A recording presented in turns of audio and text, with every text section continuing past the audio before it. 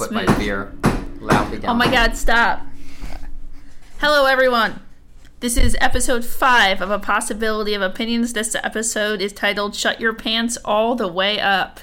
Welcome. This is your co-host, Joanna Price. This is Dylan. Is it not just shut your pants? No, it's all the way up. It's all the way up. Okay. Because people might get confused and only shut them half the way up. I see. Okay. So where are we, Joanna? We're at the introduction part. Where are we on planet Earth, Joanna? Oh! We're in Sacramento, California. I'm visiting Dylan. It's been a really great trip. Every minute has been so enjoyable. It's been wonderful. No, really, it's been I've known great. Joanna for like 10 years, so sometimes I can tell when she's being insincere. No. We watched a whole lot of Star Trek. It was fun. And we watched a John Sayles movie called Liana, and we went out to lunch a couple times. We played Illimat, which we'll get to. We played Illimat. Illimat's good. We'll talk about Illimat. And we played, what's the Girl Girl Genius game? Genius The Works, which is an old card game based on a indie comic book. Yeah. And we have game night tonight, and, it's been... Busy. Busy. Very busy. It's been a week. Yeah. And there may be some sort of changes in for the podcast in the distant future. Should we talk about it? Yeah, I mean, yep. So, there's a distinct possibility that I will be living in Sacramento, California come April. And if that occurs, then all future podcasts could theoretically be recorded in person, just like this one is. Because we are together here in Sacramento, California. Which is much more pleasant, but makes it harder to level. So if I'm too loud, I'm sorry. I mean, you get used to it if you Yeah, it's okay. So, Mom, you don't need to email me this time. It's okay. And speaking of emailing... Mailbag's next, right? Yeah, so we have our mailbag. This is a regular segment, except not really, because no one actually writes to us. You don't freaking write to us? What the yeah, heck is wrong jerks. with you? What's the email address? It's a possibility of opinions at gmail.com. At gmail.com. It's very easy to remember. Easy to remember because it's the title of our podcast at gmail.com. There's days when I start to think that we actually don't have a massive amount of listeners. What? How could that possibly be? Right? Everybody is Everyone listening to listens. us. It's just like Game of Thrones, where they gather around the water cooler and they're like, "Did you see what happened?" When if someone's like, "Spoilers! I haven't heard that episode yet." Oh, I thought you were talking. I was like, "Who the hell in Game of Thrones gathers around the water cooler?" I was like, "Today." Just for context, Joanna has had 2 sips of beer, so I apologize for. Hold on. I'm imagining a medieval water cooler and Game of Thrones characters gathered around pitching. Because the way I heard you say that is it's like in Game of Thrones. Hark! Let us discuss the latest tourney results. Nay! I was not in the bleachers that day. It's amazing. Ooh. Okay, I'm done laughing. We can move on. Yeah. Yes. All right. So we did get an email. Yep, Is it just the one? I'm just the one from my mom. From Dylan's mom. Hi, Lisa. Can we say her name? Yes. Hi, Lisa. Hi, Lisa. It was very sweet, though. Sweet email. Yeah. The title is Fan Mail. She wrote, "Dear Dylan and Joanna." Dylan and Joanna. That's not what she wrote. That's just me not speaking. Which is pretty typical. Stop. Shut up. I've had trouble. Dear Dylan and Joanna. I've had trouble this trip with a lot of there's a word for that, something lalia, where you're swapping around words. I don't know. I know what echolalia is, but that's not that. Different thing. Anyway, and do you want to share what the most notable of those word swaps was, Joanna? Moody patties. Okay. Yes. Okay. So, Dylan was talking about his patterns of moodiness, which was one of the many highlights of this trip. And he said, and instead of saying patterns of moodiness, he said patties of moodiness. And so now we contemplated changing the name of this podcast to Dylan's Moody Patties, but we decided that ultimately was not a good idea. So we're going to start put out a vegan burger brand instead. It's going to be great, guys. Just keep an eye out for it in stores. Okay. So, Dear Dylan. No, it's Joanna and Dylan. It is? It starts with Joanna. They think of you before they think of Mary. Dear Joanna and Dylan. Dean and I are driving to Georgia from Whidbey Island. Dean is his dad. Yes, my dad. And you guys are figuratively in the backseat arguing like the good old days. The good old days. Did we argue in their backseat? Yeah, some. Sometimes I was in the front and you were in the back. Okay. Sometimes I was... Oh, but stop now. Okay. Passing Flagstaff, we are on episode 3. Each episode gets better, but we had to pause after the Peaches song and story to write you. It is so funny that I propose Dylan earn 3 JP for the prank, and Joanna earn 1 JP for her giggles. Now, do we get to give you the JP challenge? So I suggest that for a forthcoming episode, you each do a nature story.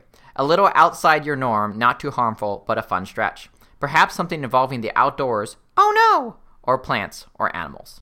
The reason why there's an oh no in there is because Joanna traditionally does not like the outdoors. Yes. Dylan doesn't have a problem with that. I don't. Yes. So that was an oh no directed Yes, at me. at her, yes. We'll also be looking for songs about opinions.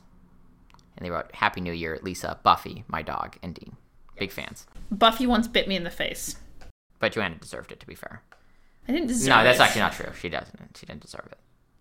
But it did look cool for a little while. Yeah, you had a badass scar. I had a badass. Well, it wasn't Buffy's really a really scar, sweet badass. dog, though. She just, she was startled. She was startled. She's a good doggy. She is, and she didn't even bite me that hard. It just was in, if It it's just like was the in an eyebrow awkward spot, skin is yeah. so thin. It was that- an awkward spot. Yeah. It- But then I had like one of those cool diagonal band-aids, and I looked like a badass. Right, exactly. It's warrior. like exactly like you're back from the Fight Club, and Yeah, it was really great. I looked super cool. Yeah, super cool. And I was like, yeah. It's actually the only time in her life she's looked super cool. You know what? Shut up. Shut all the way up. Like your pants. Like my pants. Oh boy. So another thing that we did on this trip is we went to the library where I work. And I took Joanna This is there. my favorite. I took Joanna there because in last year in 2018, 2 of the people working at that library started a zine library. There was a sort of punk house called Casa de Chaos in Sacramento that was sort of closing down. It was getting demolished or something, and they basically got the archives from it. So they got a bunch of zines, and they got some other zines. So it's just a thing, and you can't check them out through the system. They're not in the catalog. It's just they're literally just on the shelf, and you can pick them up and read them in the library. Yeah, it's reference in the sense that they're library only. And because they were gotten through this sort of secondary archive, there's a lot of zines where it's you don't know what the origin point is. They've just been kicking around for decades. And what did I show you, Joanna? Okay, so I'm going to run through these because I have all the photos of them, but there is, earlier I said during this trip we were watching a lot of TNG. Well, there is, in fact, a zine collection written by a then high school student by the name of Joshua Chapman on The Next Generation. Star Trek: The Next Generation. Yeah, Star Trek: The Next Generation. And so I'm going to just, I capped a few, I took pictures of a few of the most, few of the best parts. Well worth checking out if you're ever in Sacramento, but here is the introduction. And what's the date and age?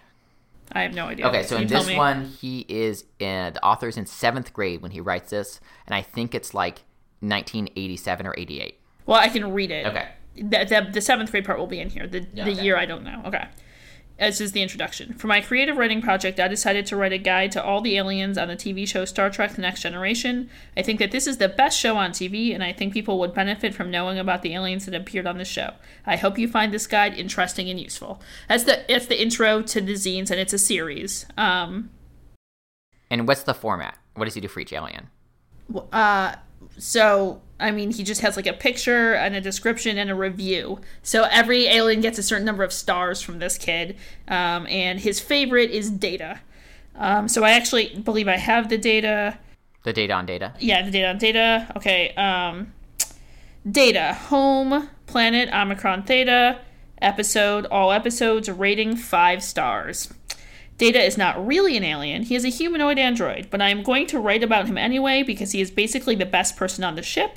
Here are some of the reasons Data is great. He is really smart. His brain is basically a computer. He can read really fast, and when he learns something, he can remember it forever. Whenever they need to know anything, Data is the person they ask. I think I am like Data in that way. Too, he's incredibly fast. There was an episode where part of a star that exploded was going to crash into the ship, but the computer was broken and Data was the only person who could fix it in time. His hands moved so fast you could barely see them. Another thing that happened in that episode is that him and Tasha Yar had sex. I have never had a girlfriend, but I think Tasha Yar would be a good one. She is definitely more pretty than Troy or Dr. Crusher. They were only together once, but I think they still cared about each other a lot. And sometime after This is a spoiler. Should I Yeah, put it in? it's fine. Sometime after Tasha died, Data would look at a hologram of her. I wish they had been a couple, but I don't know much about relationships, so maybe it would be a bad idea. Mr. Chapman, I'm very sorry. A few weeks ago, some of the guys at school told me there was a girl in my class who thought I was cute and asked me if I wanted to know who it was. I figured they were probably trying to play a trick on me, so I told them no. Then they asked what was wrong with me if I didn't want a girlfriend. I told them I didn't need a girlfriend because I had video games. And then they made fun of me. I know. This kid is awesome, though. And And I just want to say that my very strong emotional response does not in any way suggest there's any parallels of his story to my own life. Whatsoever. Nope. Okay. So I'm going to continue on with some introductions and some more aliens because this is just very cool. This one is the last introduction I'm going to read is heartbreaking, but this one is probably the funniest. Oh, sorry, the one you're reading now. Yes. But I just want to say, just to be clear, so Star Trek Next Generation has 7 seasons. So he went and wrote a zine for every season, with the exception The last one is a the double. last one's a double We'll feature. get there. We'll get there. So this is. I'm not reading the introduction to all of them. I'm just reading some of them. But here's one. Introduction. I don't want to write an introduction for this issue. It's not like I'm getting graded on this shit anymore. Here is a picture of Data and his cat instead. I like that one. I think that one he's like 10th grade, so this is like peak teenage angst. Yeah, right. And then there is an alien that I'm going to read now. You will know this one. The episode is Darmok, or maybe you Darmok don't. and Jalad. Yeah. At Tanagra. At Tanagra, that's right. So this is a famous episode, in case you don't know. It's about an alien species that speaks entirely in, allegedly, metaphor. Right? And so, so I don't know about you, but when I hear the phrase Darmok at Tanagra, I get the chills. That there's something about those words that I just love. But this description of the episode is exceptional. Home planet, we don't know. Episode, Darmok, rating 4 stars. The name of the episode is Children of Tama. Here we go. This is a super ugly kind of alien. They look like burn victims and they have a weird language. People on the Enterprise say that these aliens only speak in metaphor, but I studied metaphors in English class, and these aliens use allegory, not metaphor. I am not sure why the people on the Enterprise wouldn't know that, since they make 10-year-old kids take calculus. The captain of these aliens knows that the Federation can't understand them, so he kidnaps Picard and makes them fight a third alien so that teamwork will help Picard understand. He does this even though he knows the alien is super dangerous and it eventually kills him. He sacrifices himself in the hope that it will allow peace with the Federation, which, as far as sacrifices go, is a pretty noble thing to do. I think it would be nice to have something in your life that you believed in enough to want to die for it. Aww. So if you can't tell right now, if you can't tell yet that this kid is awesome, I don't know what to tell you because he's awesome. But now I have... The last thing I have is the introduction to the last zine. It's the double issue, as you're about to hear. And I think this is like 1992. Yes, and so this is the part. If anybody knows the kid that made these zines we'll get there when this introduction is done. Okay, the introduction to the last issue, which is technically the 6th because it's a double zine on 7 seasons. Okay. This is going to be my last issue. I know that it would make more sense for there to be 7 issues since there were 7 seasons of the show, but I'm going to graduate high school next month, and I don't know what is going to happen after that. I might not get a chance to write any more after this, so I am just going to have this be a double issue. I don't know what I'm going to do after I graduate. I have thought a lot about leaving home once I finish school because I fucking hate my life here. Part of me wants to get as far away from my mom as possible, but I am worried what will happen if I do. I hate her, and I hate the way she treats me, but I still don't want her to die. She didn't always used to be this way. Things have gotten so much worse the last few years, and I don't know what she would do if I wasn't around anymore. I think she would probably kill herself, or end up being one of those crazy ladies who talks to themselves on the bus. So I am fucking trapped. I don't know what to do. I have been worrying about this for months, and I keep putting off the decision because either way I am fucked, and every day that passes, the pressure just gets worse and worse. So I have decided to give myself a deadline. I am going to write a review of 1 alien a day from now on, and when I am done, I will make my decision. So if anybody knows this guy, Joshua Chapman, and what he decided to do, and if he's around, we'd love to hear. Joshua, we really enjoyed your zines, and we think you're pretty cool. We hope your life turned out good. Yeah, we do. He's pretty awesome. All right. So that's the Star Trek zines from the Sacto Public Library. What is next? The other thing is that just in passing in conversation this morning, I asked Joanna if she'd read the obituary that the New York Times did on a prolific New York Times commenter, and she said she didn't know what I was talking about. So I read this to her in full. We're not going to read it full on the podcast because it's actually pretty long, but New York Times obituaries are a big deal. They do them on, big famous people, and they're extremely well researched and everything. This guy's name is Larry Eisenberg, and the headline for this obituary is Larry Eisenberg, 99 dead, semicolon, his limericks were very well read. Yes. And so you can find it that way. It was published on December 26th by Marguerite Fox. Yes. And so it's basically a guy who, starting in 2008 and continuing until his death in this December, he wrote over 13,000 comments on the New York Times website, every single one of which was a limerick. And contentful, a response as well. Right.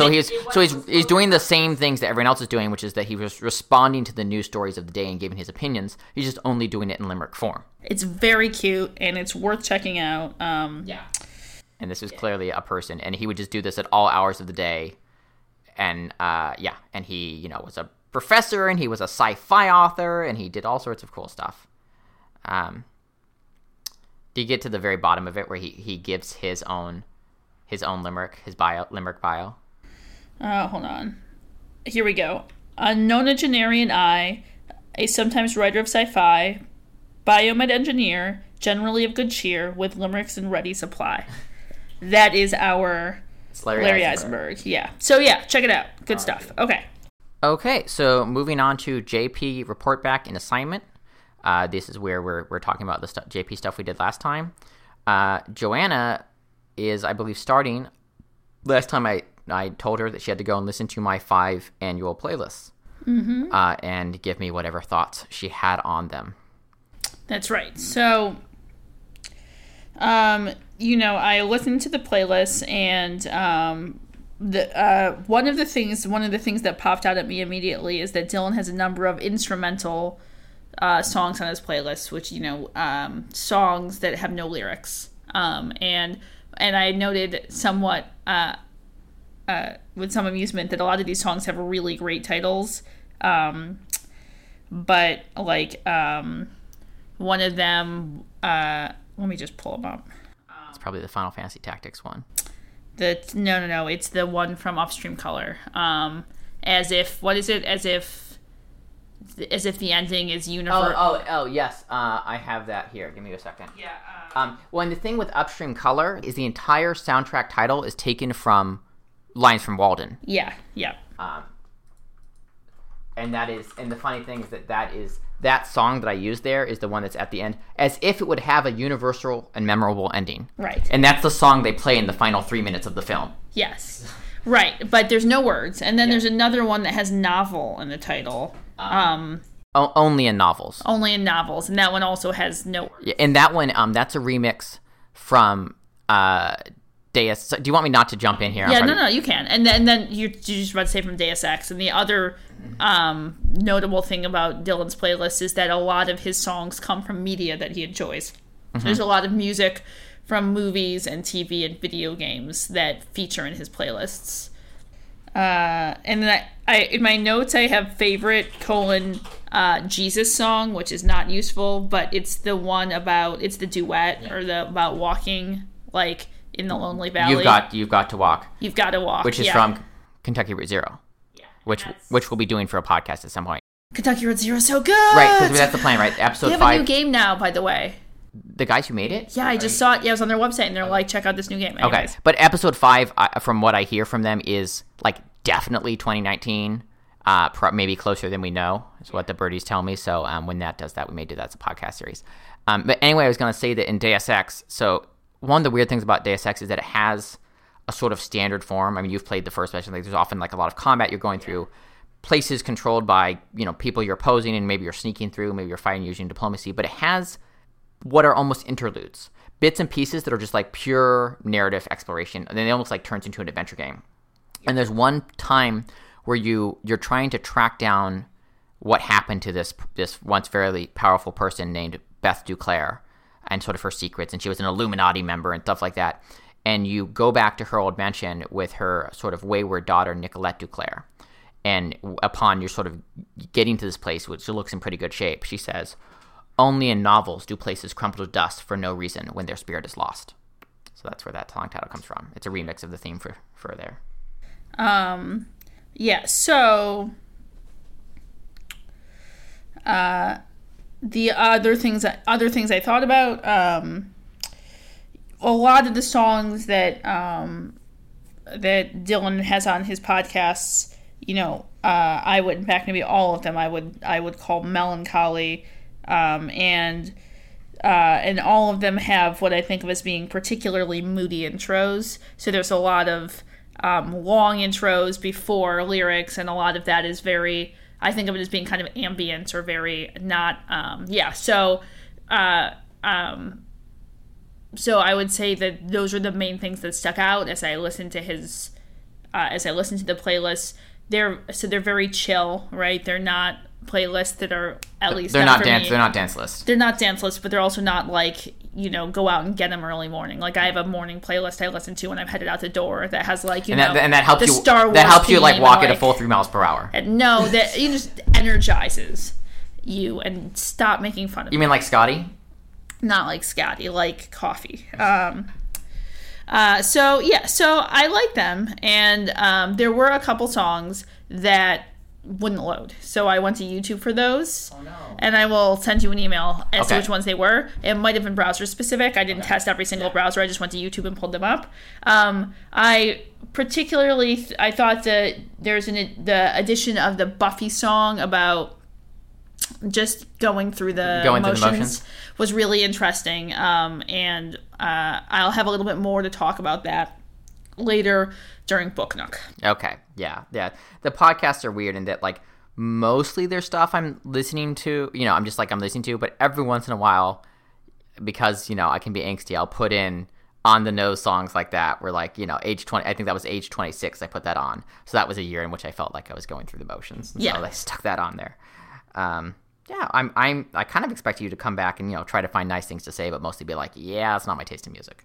So, I wasn't really even thinking about it like that. Oh. In terms of how much Joanna Tova Price enjoys, I guess my relationship to music is that is as like in my head as everything else, right? Yeah. So it's not hard to, yeah. It's not a question of like, is this aesthetically pleasing? It's like, what does this mean to Dylan, and what does this mean, and how does this work? That's how I think about music too. And it's interesting to you what you said about the sort of melancholy and the ambience, because I would say that, like, in my mind that's definitely present there, but I hadn't thought about how dominant that is as an aesthetic. Yeah, but I think, huge. but I'm sure it's you're correct. And what it is that, like, when I construct these playlists, one of the ideas is that, like, because I am not a celebrity, people are not like, ooh, what's going to be on Dylan's annual playlist, right? They're mostly for me.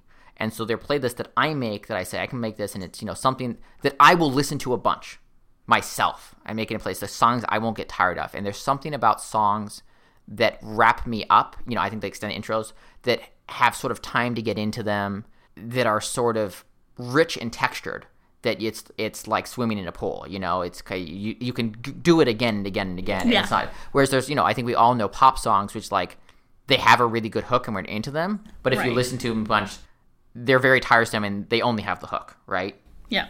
So I like things that are not just like putting all the weight on the chorus. There are a few things. There's like, what is it? Your generation that bought more shoes and you got what you deserve. There are a little bit more like poppy. Yeah. I'm nodding. Not that any of you can. Yeah. But I'm nodding. Okay.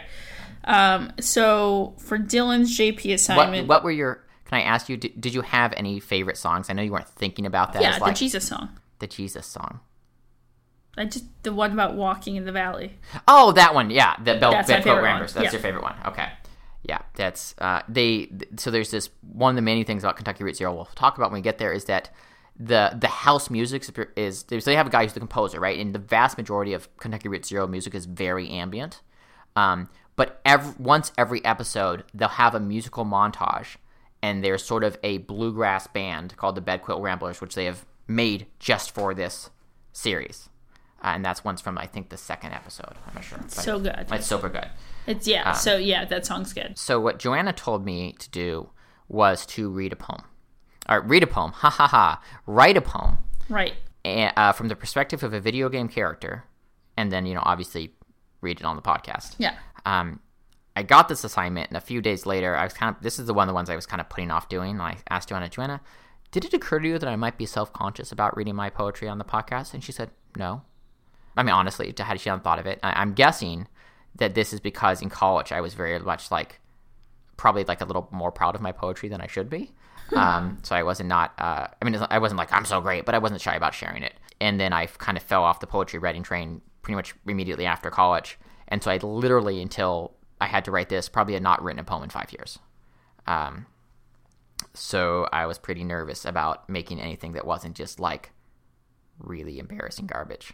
So I'm not going to tell you that this is good. That is for you to evaluate, but I feel like I've cleared the bar of not embarrassing garbage.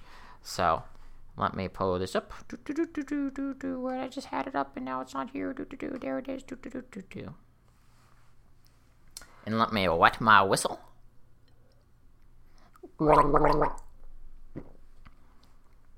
Wow. Dylan. Yes. Wow. Yes. All right. So, without further ado, the poem is titled Passed On and On. You told me pain was transitory, fleeting, of no great import. But you have never died. You know scrapes from falls, pinpricks, aching organs, heartbreak in the metaphoric sense, but nothing fatal. I have been shot, stabbed, and stomped, drowned at the touch of open water. I have fallen 1,000 times, mere pixels from the platform, unable to grab, doomed to plummet feet first, sometimes into spikes, elsewhile into infinity. I have crashed the plane, grounded the ship, and nicked my car on a small piece of geometry. Cue Fireball. Death is never pleasant. No player character ever died in their sleep. Pneumonia isn't modeled in our systems. Yet I power up, words and onwards. My existence is motion, the only true finality in abandoned playthrough. Even the end credits are misnamed. There is always New Game Plus.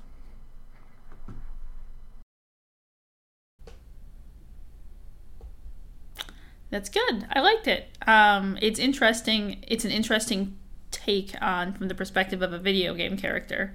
In my mind, I thought you would choose a video game be like, character. I'm Sonic. Yeah, right. And so it's an interesting take on, a video game character as a thematic entity.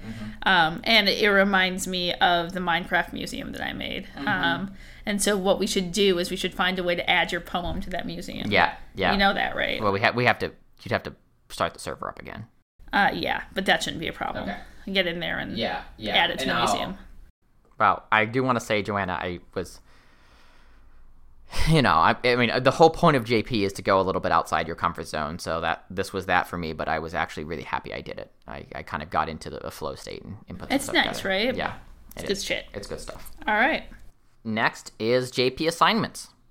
So my assignment for Joanna is that she should listen to a few episodes of the podcast Slow Burn. I'm going to pull up the exact episodes in a second. Slow Burn, some of you may have already heard it because it was kind of a big deal a couple of years ago, was a podcast run by someone out of Slate, the online magazine. And I think the origin of the podcast was, even in the very early days of the Trump presidency, it was clear that there were going to be a lot of scandals and things that were not entirely above board in this presidency. That's right. That this is someone who had a long history of essentially being a crooked businessman and was already staffing his administration with a bunch of people who were sort of, crooked lobbyists and whatever, and that, there might be some not good things.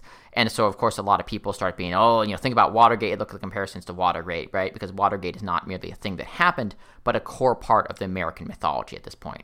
And Watergate is the mythology of Watergate as, the time that America made a great mistake and elected a corrupt man to the presidency, and it was really bad, but our system also worked because the things in the system that are supposed to remove corrupt people from power did remove them, through the process of impeachment. Right. Technically, he resigned before he was fully kicked out, but he did that because he was imminently being impeached. And so what Slow Burn does is two things. It both complicates that narrative and sort of saying, like, what was the actual lengthy process that made Watergate happen, and was this something that was actually guaranteed to happen? Was this an inevitable result of our system, or did a bunch of things fall into place?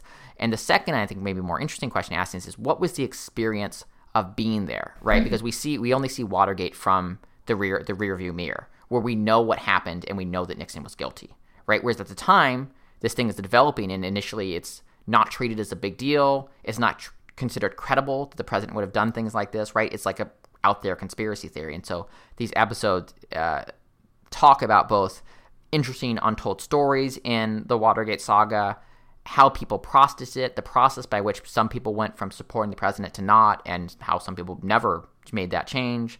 And there's also a really interesting episode on Watergate and sort of the rise of conspiracy culture in America, because Watergate was initially dismissed as an absurd conspiracy, and it turned out the absurd conspiracy was true. And once that happens, a bunch of people go, well, what other conspiracies are true, right? And it sort of opens Pandora's box. Did we go to the moon? Exactly, right? I mean, a lot of things gain traction post-Watergate. Yeah, there we go. So the episodes I want you to listen to they're all really good, like everything I said, but I would say, start with the first 4 episodes, which basically take you from the earliest portions of Watergate to when they're starting to make Senate hearings. Okay. And, sounds good. And and let us know what it is. Obviously, if you love it and you want to listen to more, do so. But cool. All right.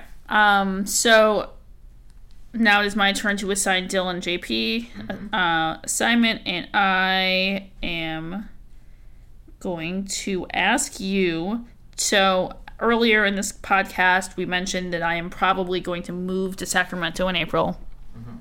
And one of the things that means is that we'll probably be doing the media section of our podcast, in advance together. So what I'm saying is, like, there's going to be, we talk, traditionally we choose a piece of media, like a video game or something. And we each independently consume it. And then we talk about it on the podcast. But I think that now a lot of that is going to be done together. And so in April, when we're in the same city, it makes sense to have that be the case. That is to say, it makes sense to have a shared media section of this podcast that reflects the time we hang out because of the theme of this podcast, which is about friendship, right? So I'm thinking about that. And in various places over the years, we, and by we I mostly mean you, have gathered lists of things like TV shows and movies and board games for us to engage with. Mm-hmm. And so your JP assignment is to gather these various sources together to create an overall media list we can use for the podcast. But rather than just dumping everything into one place, ideally this would be a multimedia list that is particularly curated for the podcast. Yeah, things that would be very discussable and yeah. Right. I think this is a good JP assignment because it reflects your role as a curator and will also actually be very productive for us going forward, like actually helpful. So that's the JP assignment. That sounds great, Joanna. That's very thoughtful. Thank you. Yay. Okay. So now we're actually breezing through this, but it's now time for a Dylan song break. Okay, great. So I had to think about this a little bit this month, but I said, well, when in doubt, why not just put on your favorite song, or at least in my case, one of my favorite songs. What may be my favorite song is a song that's about 8 minutes long. So I'm not sticking that in the middle of the podcast, but this is at the very least a close second, and many days of the week my favorite. It is from the REM album Automatic for the People, which has been my favorite album for most of my life.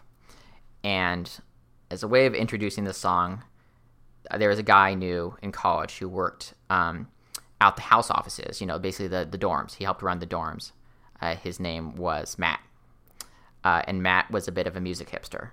And Matt had a much probably better taste in music than me. He was far more musically knowledgeable than me, and I'm just a kid who, listens to a lot of video game music and also likes REM, right? So there's not a lot of common ground between us. And in fact, I love this one REM album called Monster, which in my first few months of college, he informed me is objectively bad. And this becomes a running argument between us for 4 years. But very late, in my college career, and he's not a guy who, he's actually, he's a nice guy, but he doesn't like to show it, right? He's more of a troll. He's a little bit of a hipster. He's a little bit of a hipster, and he's a little bit of a troll. So he's not often going to kind of give you the nice thing on a plate. But there was one time when we were talking to REM, and he said, I actually do like REM albums, and there's really, two right answers. We're talking about Jack the Bad, right? There's two right answers for the best REM album. The first one is Murmur, and I don't think he went into this deal because it's like self-apparent. It's a band coming out of nowhere, making an album that doesn't sound like anything else, in which every song is perfect. That's Murmur. And then he says, there's Automatic for the People, right? Because Automatic for the People, it's this great album of, musical textures and, most rated. It's really, really good, but it builds, and you've had this great album, and then you get Night Swimming, which is one of the most beautiful songs ever written. And, for most albums, that would be the final song. But it doesn't stop there. Then it keeps on going, and you get Find the River. And he actually says this, and he's non-REM nerd, and I swear, I still remember this, because I'm just like, I found my people, or someone pretended to be my people for 5 seconds. Yeah. It is, at the very least, one of the most beautiful and pleasant songs REM has ever made. So without further ado, I will put on Find the River.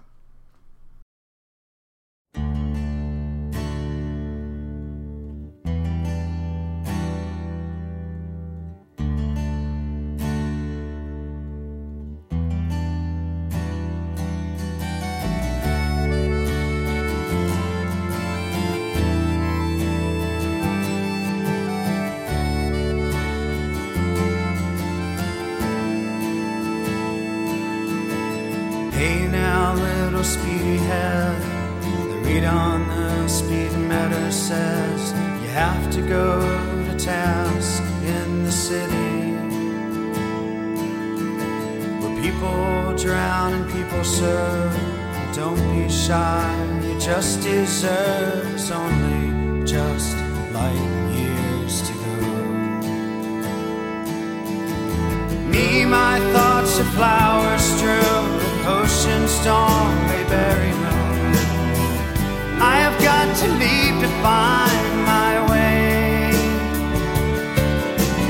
Watch the road and memorize this life that passed before my eyes. Nothing is going my way.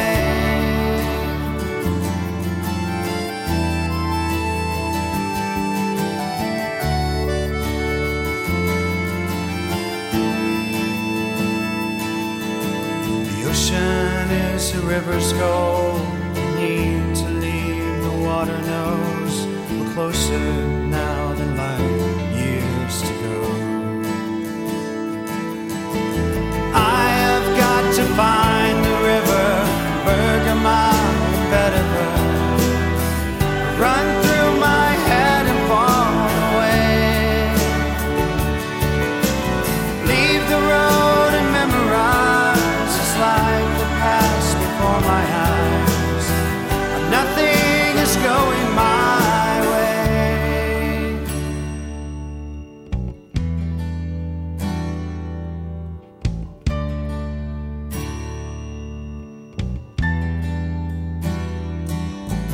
There's no one left to take the lead, but I tell you and you can see we're closer now than light years to go.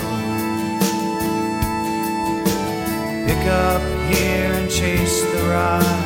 The river empties to the tide, fall into the ocean. The river to the ocean goes, a fortune for the undertow. None of this is going my way. There is nothing left to throw. Ginger, lemon, indigo, coriander, stem, and rose of hay. Strength and courage overrides privileged and weary eyes. River poets search naivete.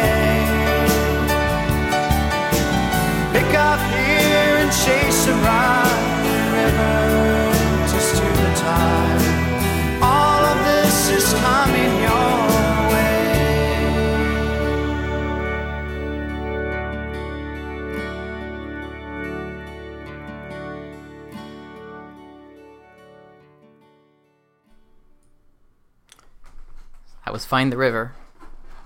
Very good song. You actually liked it? I did. Okay. Well, that's nice. And Joanna is not an REM enthusiast, but it's just such a pleasant song that even if it's like not your favorite thing, sort of feel good. It is. And it's very richly textured. One, I was listening to the podcast Are You Talking REM Re-Me, and one thing they note about Automatic for the People in particular is at a certain point, one of them has never heard this before, and he's like, this sounds like a very expensive album. Yeah. That this is a point where REM had basically an infinite budget because they were coming off one of the biggest albums in the world.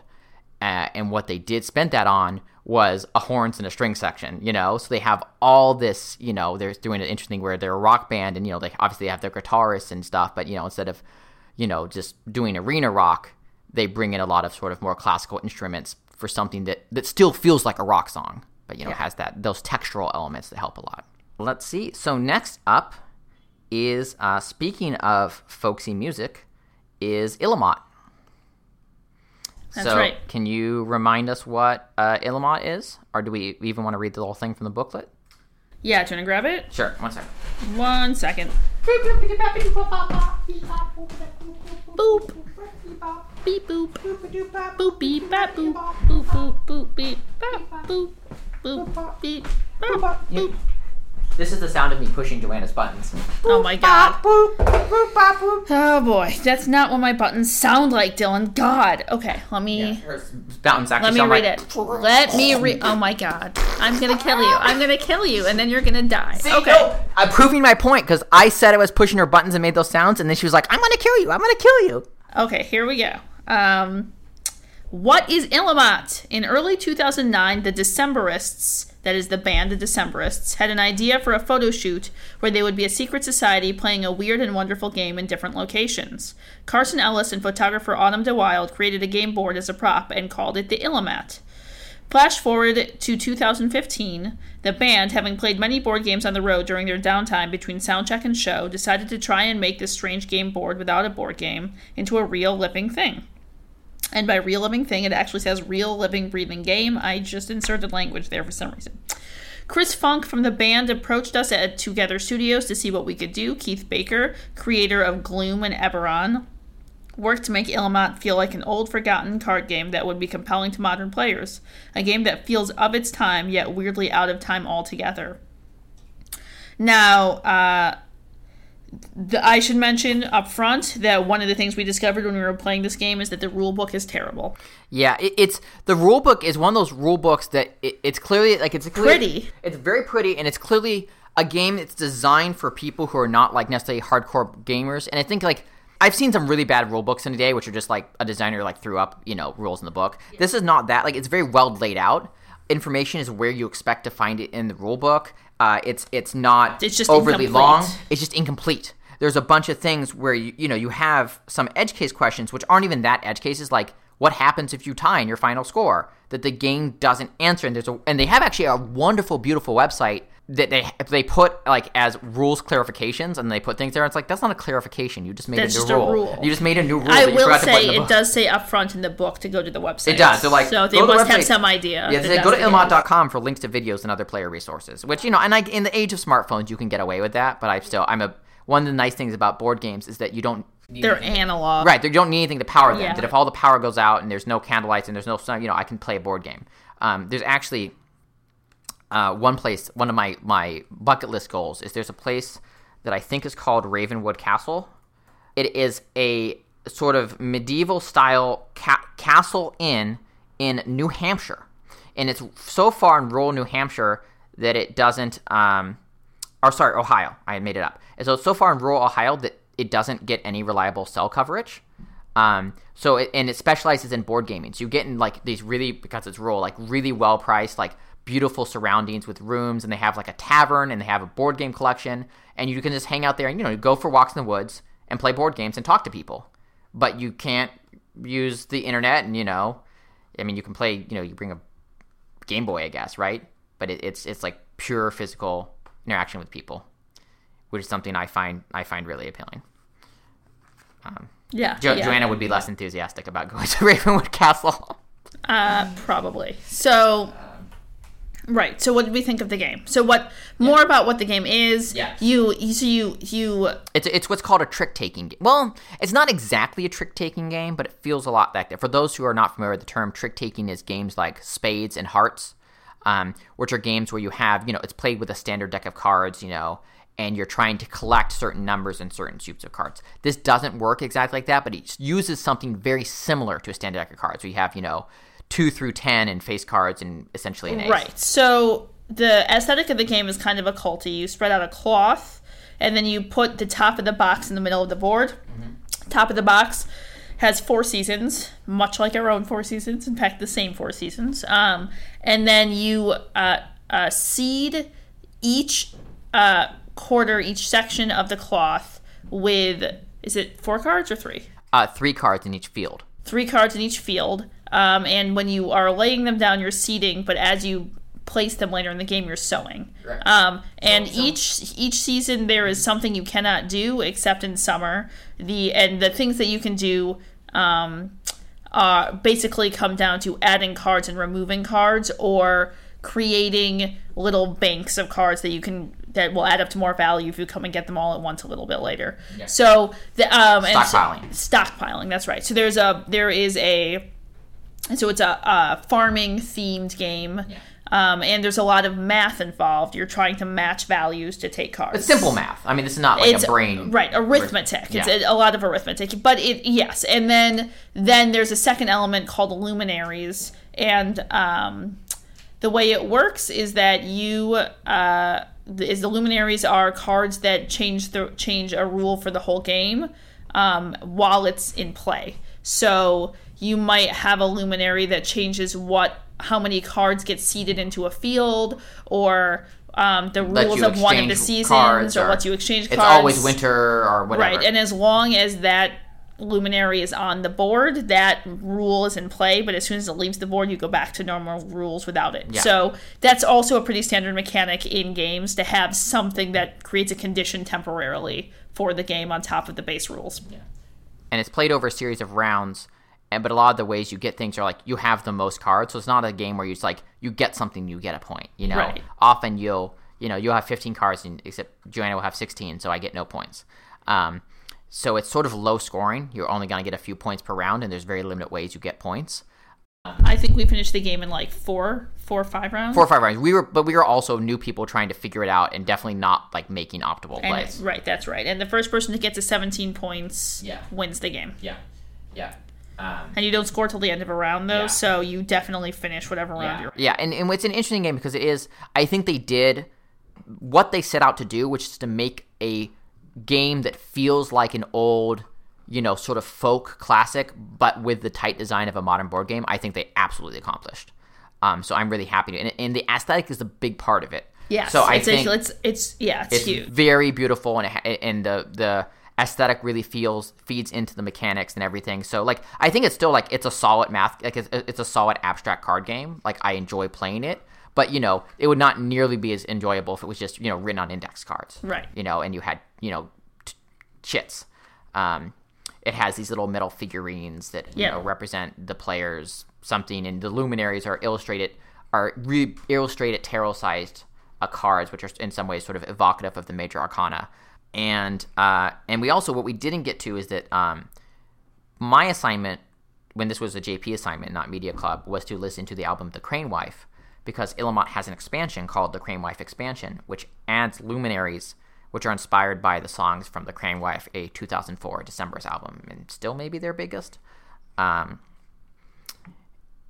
we ran out of time to play with those cards. Yep. But I did listen to the album, and I did like it. And it's actually funny that we mentioned Find the River, because I know I've seen a few places that the Decemberists are really obviously influenced by REM, and doing, especially Colin Meloy's vocals and the sort of ambiguous semi-mythological lyrics that they do, the combination, the sort of fusion of folk and rock. I definitely liked it. It was his lyrics are such where I'm so picky about vocalists, and I feel doubly male vocalists in terms of how yeah, absolutely, because there's so many people who sing beautifully, but for me it's it's a little grating to hear more than one song from them. And he's one of these people where his voice is essentially permanently lilting. So, and there's something about that where I want like a sometimes lilt and not an always lilt. He's almost like the male version of, is it Dolores O'Riordan? Who's the Cranberries person? I don't know. Okay. It's probably her, and if it's not her, I'm going to go back and edit this podcast so I say the right name. Haha, I can do that. But I never did that, because I definitely said the right name the first time. Wink. But overall, I mean, I definitely enjoyed the album. We'll listen to it again. I will also say what's funny, because I realized I gave you these playlists, my annual playlist, and one of the songs in my annual playlist is there's a song by Lucy Wainwright Roach. Yes. You know what I'm talking about. I do know which one you're talking about. And he does the guest vocals on it. I don't know if you recognized his voice. So it's Colin Meloy of the Decemberists doing the sort of backing vocals. Yeah, I like that song. And his vocals are great. I love his vocals on that. So I feel like maybe I like him more in duets, you know? Yeah, that's an artist who is pretty regularly playing in New York City, and who I kept bugging you to go to, and now you won't. But yeah, she's great. I love her. Yeah, so that was Illamot. That was Illamot. So then it is time for Joke of the Month, which is me this time, so you don't have to deal with another one of Joanna's terrible jokes. There's a coworker I have who listens to the podcast, and I asked her about what did you think of Joanna's joke? This was the Captain Hook joke, for those of you who don't remember. The joke was good, and people don't have no sense of humor. No, and that's what my coworker said. She's like, it was funny if you're like 6. Whatever, it was a good joke. Your aunt jokes weren't that much better. Okay, but you understand that the thing is that the argument against my aunt jokes is that they're funny if you're 6, they were literally written by 6-year-olds, right? So it's like, what's your excuse? But my joke of the month club, actually, this is a total coincidence because we added the thing about limericks, the last thing, but they're from a book called A Limerick Goes Into a Bar, which is a book by my father with illustrations from a family friend, Mark, and he had written a couple books of limericks, self-published at I have them. Great Paint. Joanna has them. I have the series. You ever look through them? Yep. They'll be coming to Sacramento. They will.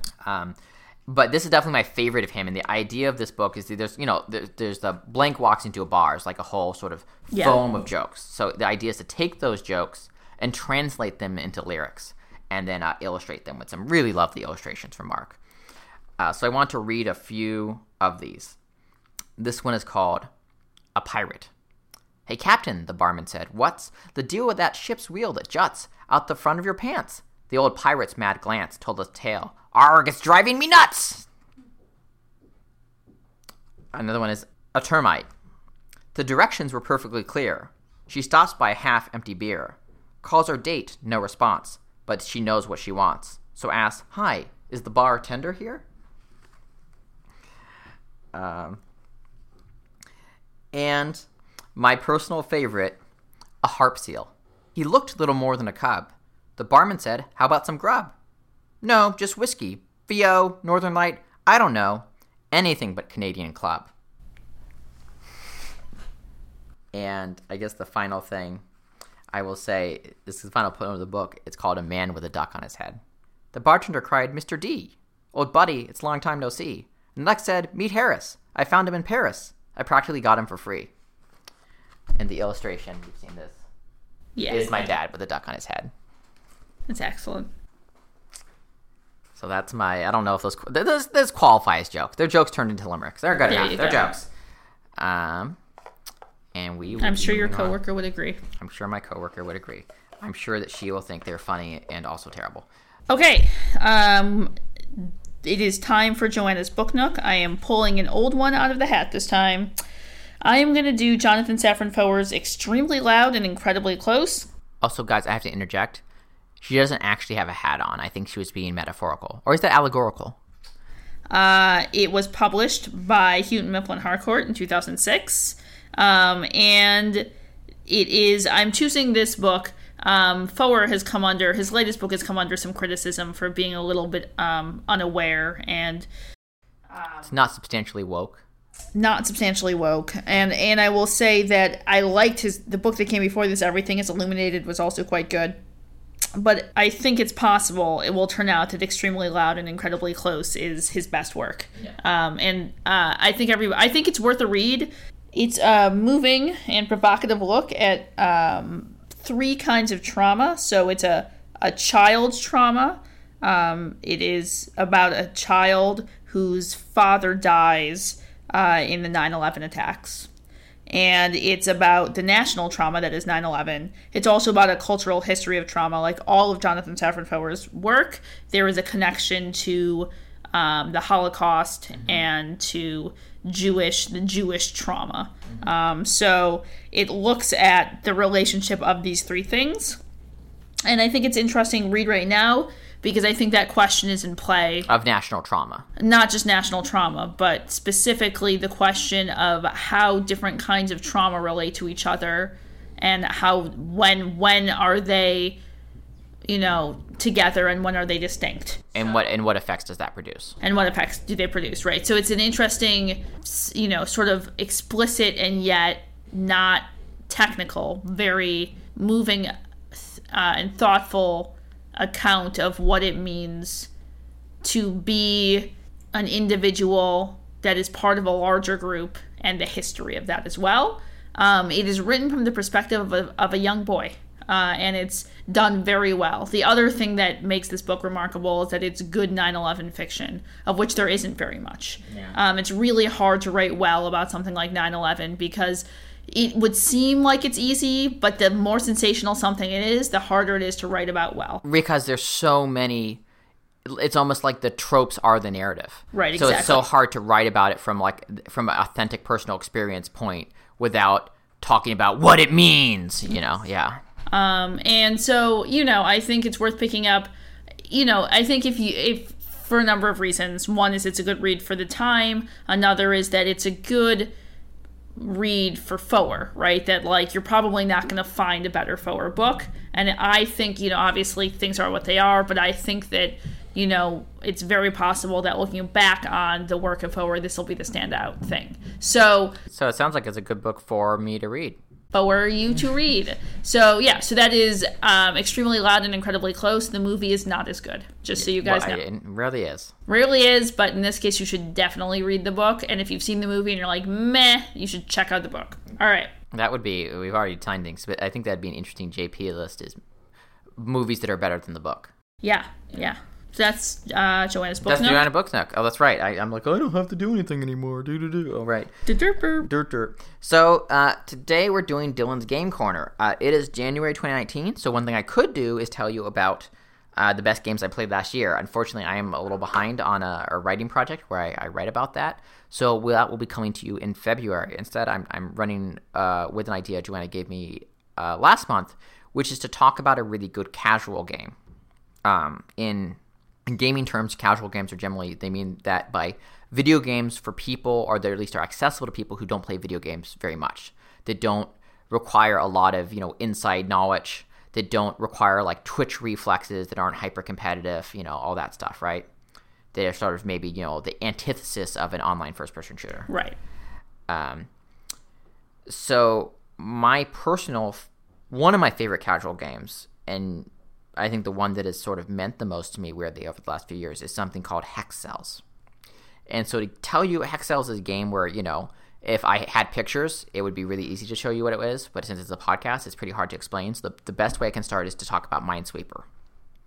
Minesweeper is one of these games that almost everybody in the United States and many more people throughout the rest of the world have played because it has come and pre-installed on Windows since Windows 95. And in fact, I think it was originally in a pack for Windows 3.1. They had a few what were called entertainment packs where Microsoft released game packages. Minesweeper is both brilliant and deeply flawed. It's brilliant because it's doing something with a computer that is a little hard to do on paper. It's procedurally generating a minefield, and the whole thing with Minesweeper is that you used deductive logic to figure out where the mines are and plant a little flag on them, and what the safe spaces are. And so you'll have a square, and it'll be like, there are two of the squares next to you have a mine on them, right? And you then use the other squares to sort of position things, right? And it's kind of a nice little Zen brain killer is the upside. It has a few downsides. One is that sometimes you have to guess. Some people don't mind that, but for me, a puzzle game, I want it to be solvable. I don't want to start a puzzle that might just be screwed from day one. I have the same issue with Solitaire, right? That depending on how the cards are shuffled, sometimes you have an unwinnable game before you even start. And Minesweeper is like that. Sometimes it's like, you've done everything you can do, and one of these 2 flags is mine, and all you can do is but click it. And if you click the wrong one, it ends your game. You have to start all over. The second thing is that the difficulty doesn't scale very well. Minesweeper has basically one approach and one strategy, and higher difficulties just make a bigger field, which makes it more likely for you to have a random guess where you click the wrong mine, right? Right, so it just makes it more random. Right. It doesn't add more mechanics or interesting things. So those are the 2 big problems with Minesweeper. So Hexcells is a game that comes along and takes a very similar approach. The Hexcells, there's a certain number of tiles, they're not mines necessarily, but they're basically tiles that are you need to mark. These are the things, and the tiles that are kind of safe, right? The dangerous tiles. It's called Hexcells because they're hexagons rather than squares. This opens up a little bit more design territory, and it's a game that for a game that is about hexes with numbers on them, it's aesthetically beautiful, right? It's the whole thing is very chill. It has this very chill ambient sound that's sort of zen-like. It goes very slowly, so something sort of telling you like it's okay. Take your time. You don't need to rush through these puzzles. And at the beginning, it's very simple. It starts off as like super simple Minesweeper. The big difference from the start is that each puzzle is handcrafted. They are not procedurally generated. The very clever creator, Matthew Brown, has made these puzzles, and they have one right answer, and there's different things you untangle as you play them. And they're basically the first puzzles are basically built in tutorials. It teaches you some basic mechanics, and at first it's just like Minesweeper. There are 3 hexes around this one. Yep. And eventually you start getting other mechanics. Like you might have a little number outside the board, and it's like there are 11 hexes in this row. Or you might have one that says there are 3 or 11, spots in this row. Or there might be one that says the 3 active spots are next to each other, are adjacent. At least 6, or they're not adjacent, so they're definitely not adjacent. Or you might have something that says within this area, there's like a area it kind of shades, and there's 3 within this area, and you start cross-referencing this different information. Now, I'm pretty sure that everybody listening to this podcast, unless they're like some sort of Minesweeper addict, is like this is not sound fun. Yeah. There's no way in which I can pitch Hexcells to you that will make it sound interesting or exciting. I think part of it has to do with the fact that it's a very visual situation, and we're just talking, so you can't see it. It is visual, but it's not. It's also all in your head, if that makes sense. It's math. Yeah, that's part of it. But it's also, I think, games are all about the context in which you play them, right? So a lot of games, in particular what we call hard games, are full immersion experiences, right? You are playing the game, you're only aware of the game, you're not doing anything else. Hexcells, I'm someone who has a lot of trouble multitasking. I generally can't listen to music and do something else. Hexcells is my music game. So it's particularly if I'm bummed out, I can put on some of my trademark melancholy music and play Hexcells, and sort of it focuses me just enough to keep my eye on the game, but not so much that I can't listen to music or do something else while I'm doing it. I really enjoyed that quality of it, and that it's just completely sort of serene and pure. The thing I want to put out here, maybe to try to sell people on this, is that I'm not a big puzzle game person. I often like puzzles in games that are doing other things, but pure puzzle games, I generally just don't have the drive to complete them. I need, I want some narrative, or I want some action, I want something else in the mix. And I'm even less of a math game person. I don't do Sudoku. I'm not interested in it. And yet Hexcells grabs me. Part of it is that it has just the most perfect difficulty curve, where it keeps giving you skills and then giving you a new puzzle. Portal is a lot like this, where it asks you to stretch yourself just a little bit more, but nothing too bad. And by the time of the end of of Hexcells, the game, you feel like, okay, I've really got this figured out. There is then a sequel called Hexcells Plus, which basically starts exactly where that game left off, adds a few new mechanics, but mostly just is increasing the difficulty of the puzzles. But it's not super hard, because everything you need to know, you've already learned and mastered by finishing Hexcells. So it kind of is building your confidence and letting you continue through. And then there's a third and final one called Hexcells Infinite, which both just keeps going up, so that the final puzzles are actually fairly difficult, but you can do it. And then it does have a way that you can procedurally generate puzzles that are not as good as the individual ones, but still, are great for passing the time. The one, I think, thing about Hexcells that is truly brilliant, that really elevates it, is, as I mentioned in Minesweeper, if you accidentally click on a mine, your game is over and you have to start over. In Hexcells, if you accidentally click on a mine, or whatever you want to call it, the screen shakes a little bit, it makes a slightly unhappy sound, and it just says, there's a little area that says how many mistakes you made. So it goes from mistakes 0 to mistakes 1. And otherwise, nothing happens. You can keep on playing it, and you can finish the puzzle, and it's fine. It won't stop your progress. If you want to be a perfectionist who doesn't want to make any mistakes and restart the puzzle, you can totally do that, and some people will. But otherwise, it's not going to do that. Cool. And so I really love games that let you play them at your own level. Forgiving. Yeah. And also each of these games is like the non-sale price for them is like $2. They're stupidly cheap.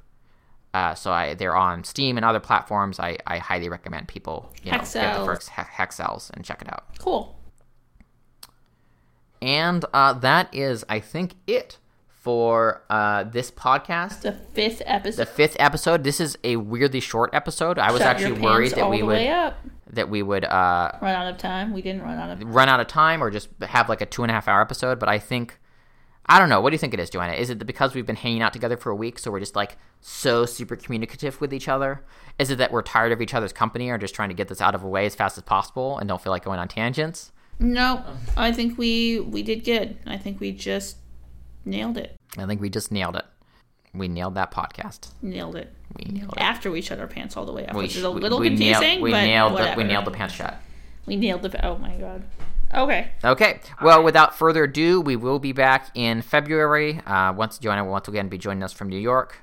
New York. We'll see you then. New York. And see you then. Bye. Or hear you then. Or whatever. Yeah, whatever. We will. Whatever. Yes. Whatever. Bye. Bye.